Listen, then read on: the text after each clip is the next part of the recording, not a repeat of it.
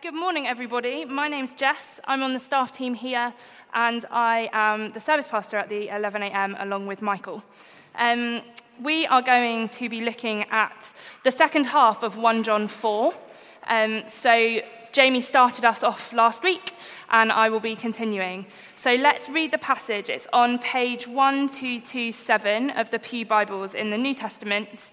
It's 1 John 4, starting at verse 13. Which is 2/3 of the way down on the second column. So, 1 John 4, starting at verse 13. This is how we know that we live in him and he in us. He has given us of his Spirit. And we have seen and testify that the Father has sent his Son to be the Saviour of the world.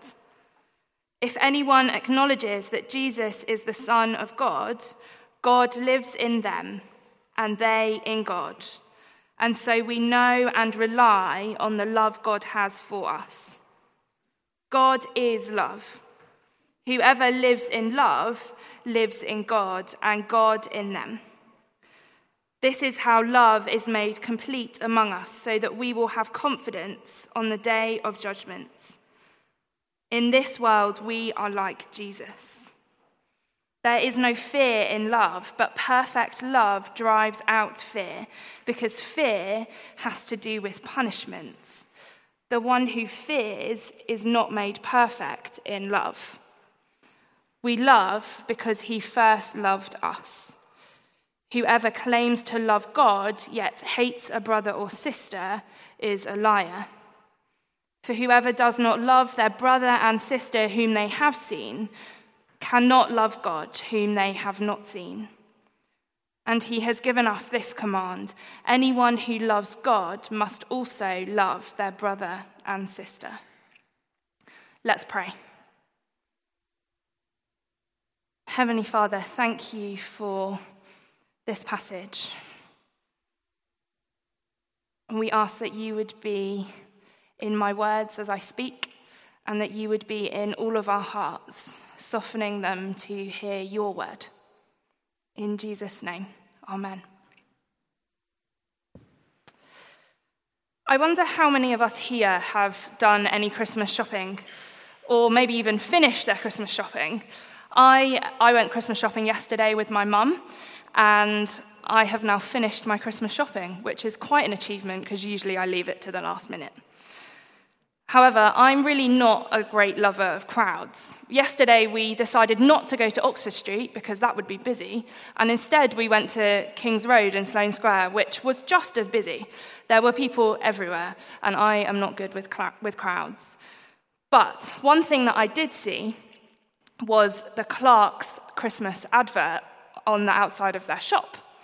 And it took me by surprise, and I took a look, and on their window it said this: "Give love from us to you for them." Give love from us to you for them. What does that actually mean? To give love, what are we doing? Jamie spoke on the first half of this chapter last week, and we're going to continue on that theme of love. Our passage for today will help us to see love a bit clearer. John, in this letter, wasn't writing to a specific church, so it would have been a letter that was sent to lots of churches, and therefore it's key for each and every one of us.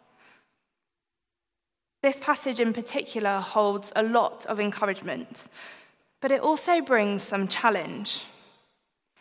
John starts this passage with a very assured statement.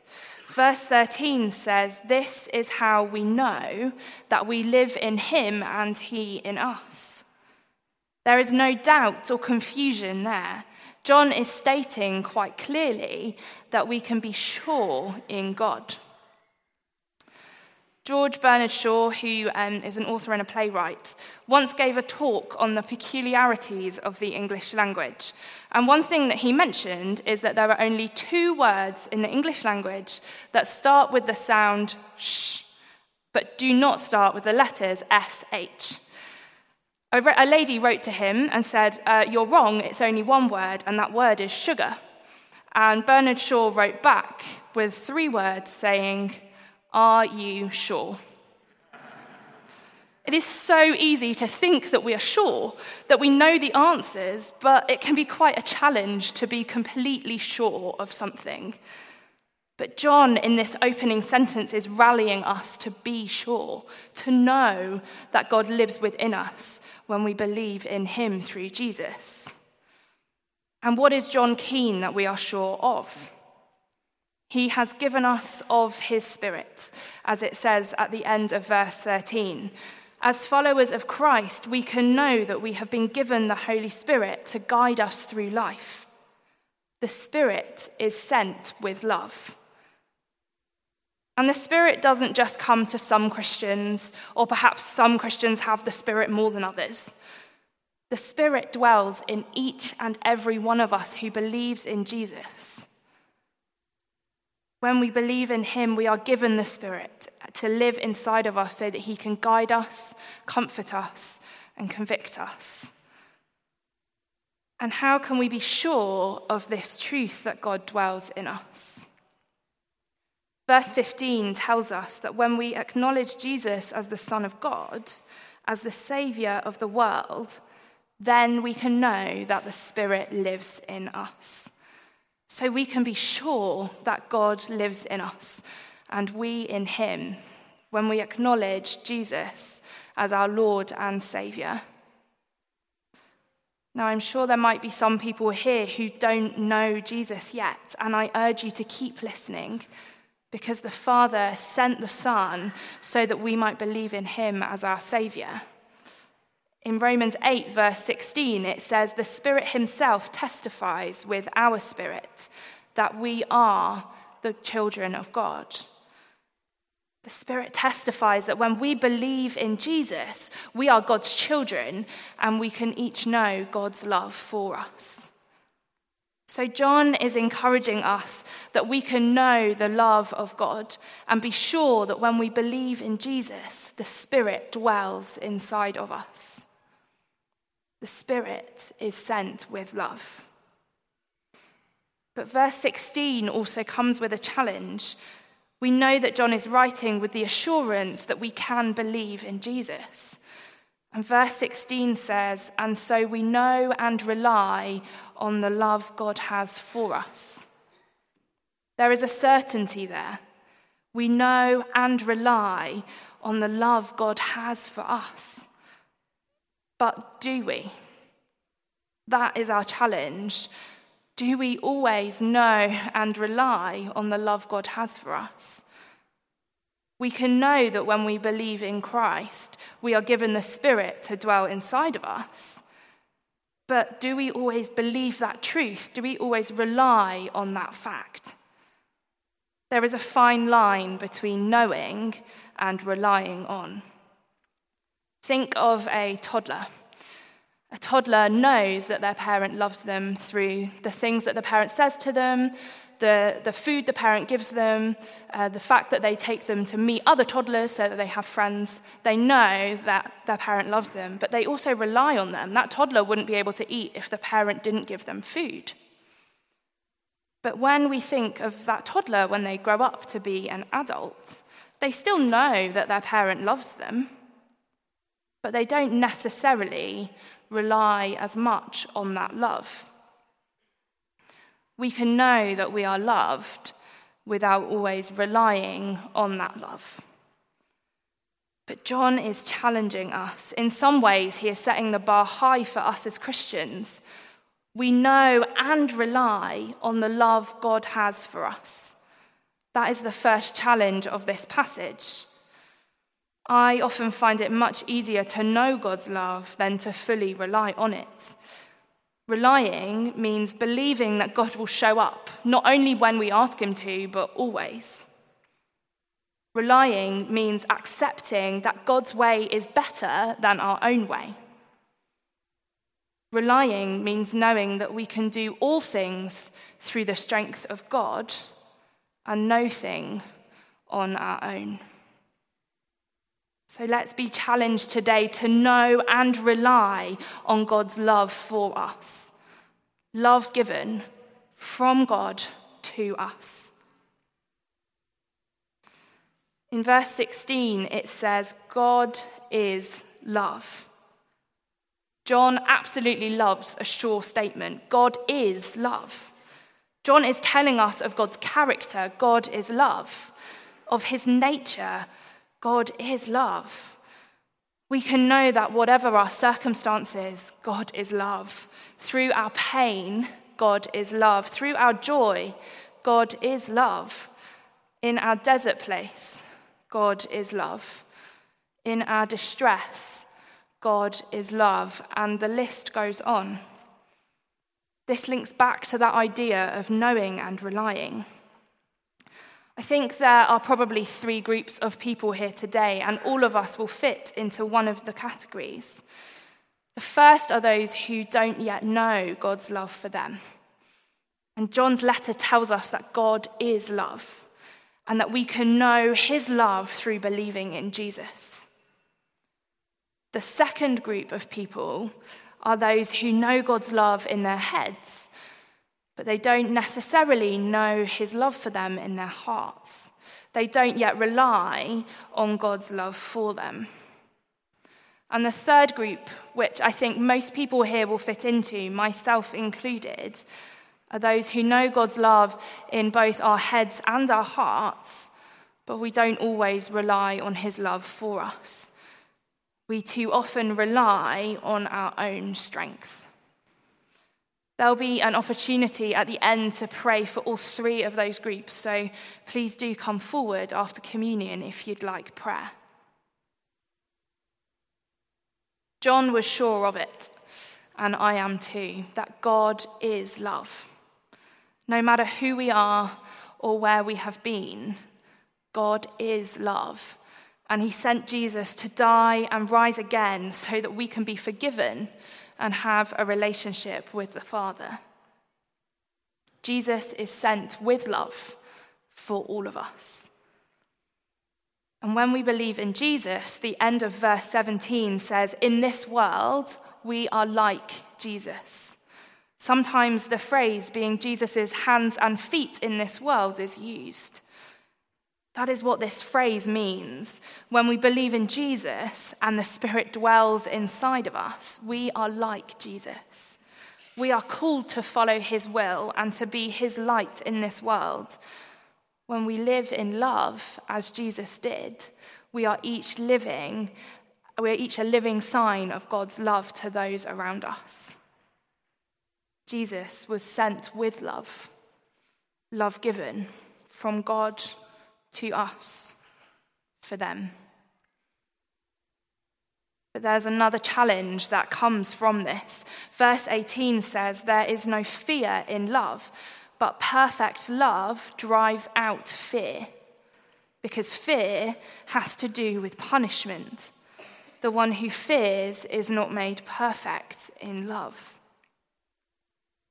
And so the challenge is this: do we live in fear? I have a very niche fear, and those of you who know me well will probably know this about me. I am afraid of being trapped in small spaces. I'm not afraid of just being in a tight space, I'm afraid of being trapped in small spaces, which means the tube, lifts, and toilet cubicles are just a no-go for me. I really struggle. Every time I use a public toilet, I check to see if the lock's stiff. I check to see if there's a gap above or below the door, because in my head I can get through a gap this big. I can't really, but all of those things are helping me to feel fine in that situation. But I'm still afraid, and I still have fear. I'm sure that most of us here probably don't have the same fear as me, because it is quite niche. But I'm also sure that most of us here will fear something. Fear of illness, fear of death, fear of not getting a promotion at work, fear of not having enough money in the bank, fear of our children being bullied at school, fear of what other people might think when we say that we're a Christian. But John is clear in verse 18. There is no fear in love, but perfect love drives out fear, because fear has to do with punishment. The one who fears is not made perfect in love. That is a mighty statement. John, in his absolute way of writing, is completely certain of this.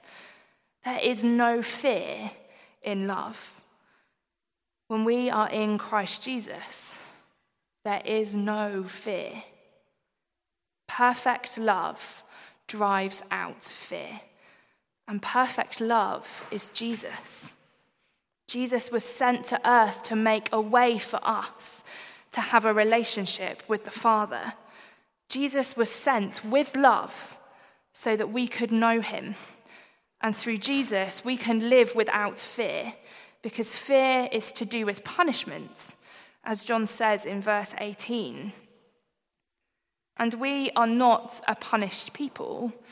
We are a forgiven people through the death and resurrection of Jesus Christ. It is through Jesus that we can live a fear-free life. We are no longer slaves to fear, but we are children of God. And our challenge is to live a life without fear.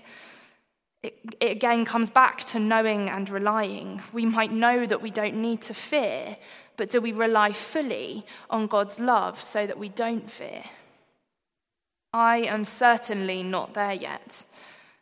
But through Jesus, we can know the love that God has for us, and that love can free us to live a fear-free life. So will we let the one who was sent in love free us from all fear? Finally, verse 19 says, "We love because he first loved us." We love because he first loved us. That is why we love others. That is how we love others, because God loves us. And we are then sent to love other people. We are sent with love. In Matthew 22, Jesus is asked what the greatest commandments are, and he answers, "Love the Lord your God with all your heart and with all your soul and with all your mind. This is the first and greatest commandment. And the second is like it. Love your neighbor as yourself." Jesus commanded us to love God and to love one another. And we love because he first loved us. John goes on in verse 20. "Whoever claims to love God, yet hates a brother or a sister is a liar. For whoever does not love their brother and sister whom they have seen, cannot love God whom they have not seen." This is an important statement and the final challenge of this passage. Do we love our brothers and our sisters? That's more than just our family. Of course, we should love our family, but it's also our friends, it's our colleagues, it's the person who is homeless outside the tube station. It is even the person in the office who you really, really don't get along with. That is who we are called to love. John says that we are a liar if we don't love our brothers and our sisters, yet say that we do love God. I think this is the hardest challenge of all, but when we know and rely on the love of God, we will be able to live our lives for him. One way that we can show love to those around us is to invite them to one of our many Christmas services, starting this afternoon with carols by candlelight. Invite them, and they will hear the message that God is love. The second half of verse 20, paraphrased, says that we can't love the one we can't see if we don't love the ones we do see. So let us know that it is because of God's love for us that we are able to go out and love others. The Father sent the Son with love so that we might believe. And in turn, he sent the Spirit with love to dwell within us so that we can be sent with love to those around us. So my variation on that Clark's advert, give love from God to us for them. I'd love to invite the band up now, and I'd love to invite everyone to stand.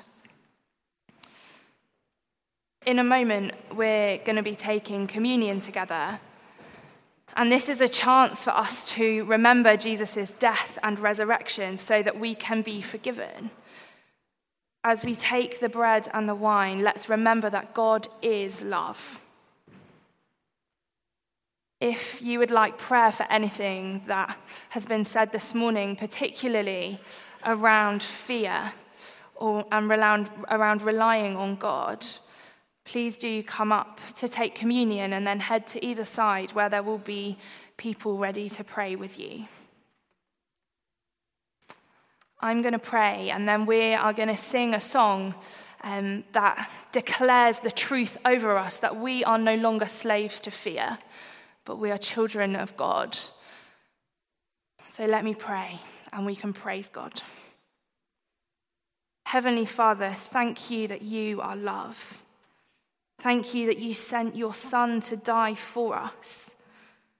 Please forgive us the times we haven't loved our brother or our sister, when we have been fearful and haven't fully relied on you. Please, Lord, help us to know your love in our heads and our hearts, and to rely on your love fully, so that we might be beacons of your light in this world. In Jesus' name, amen.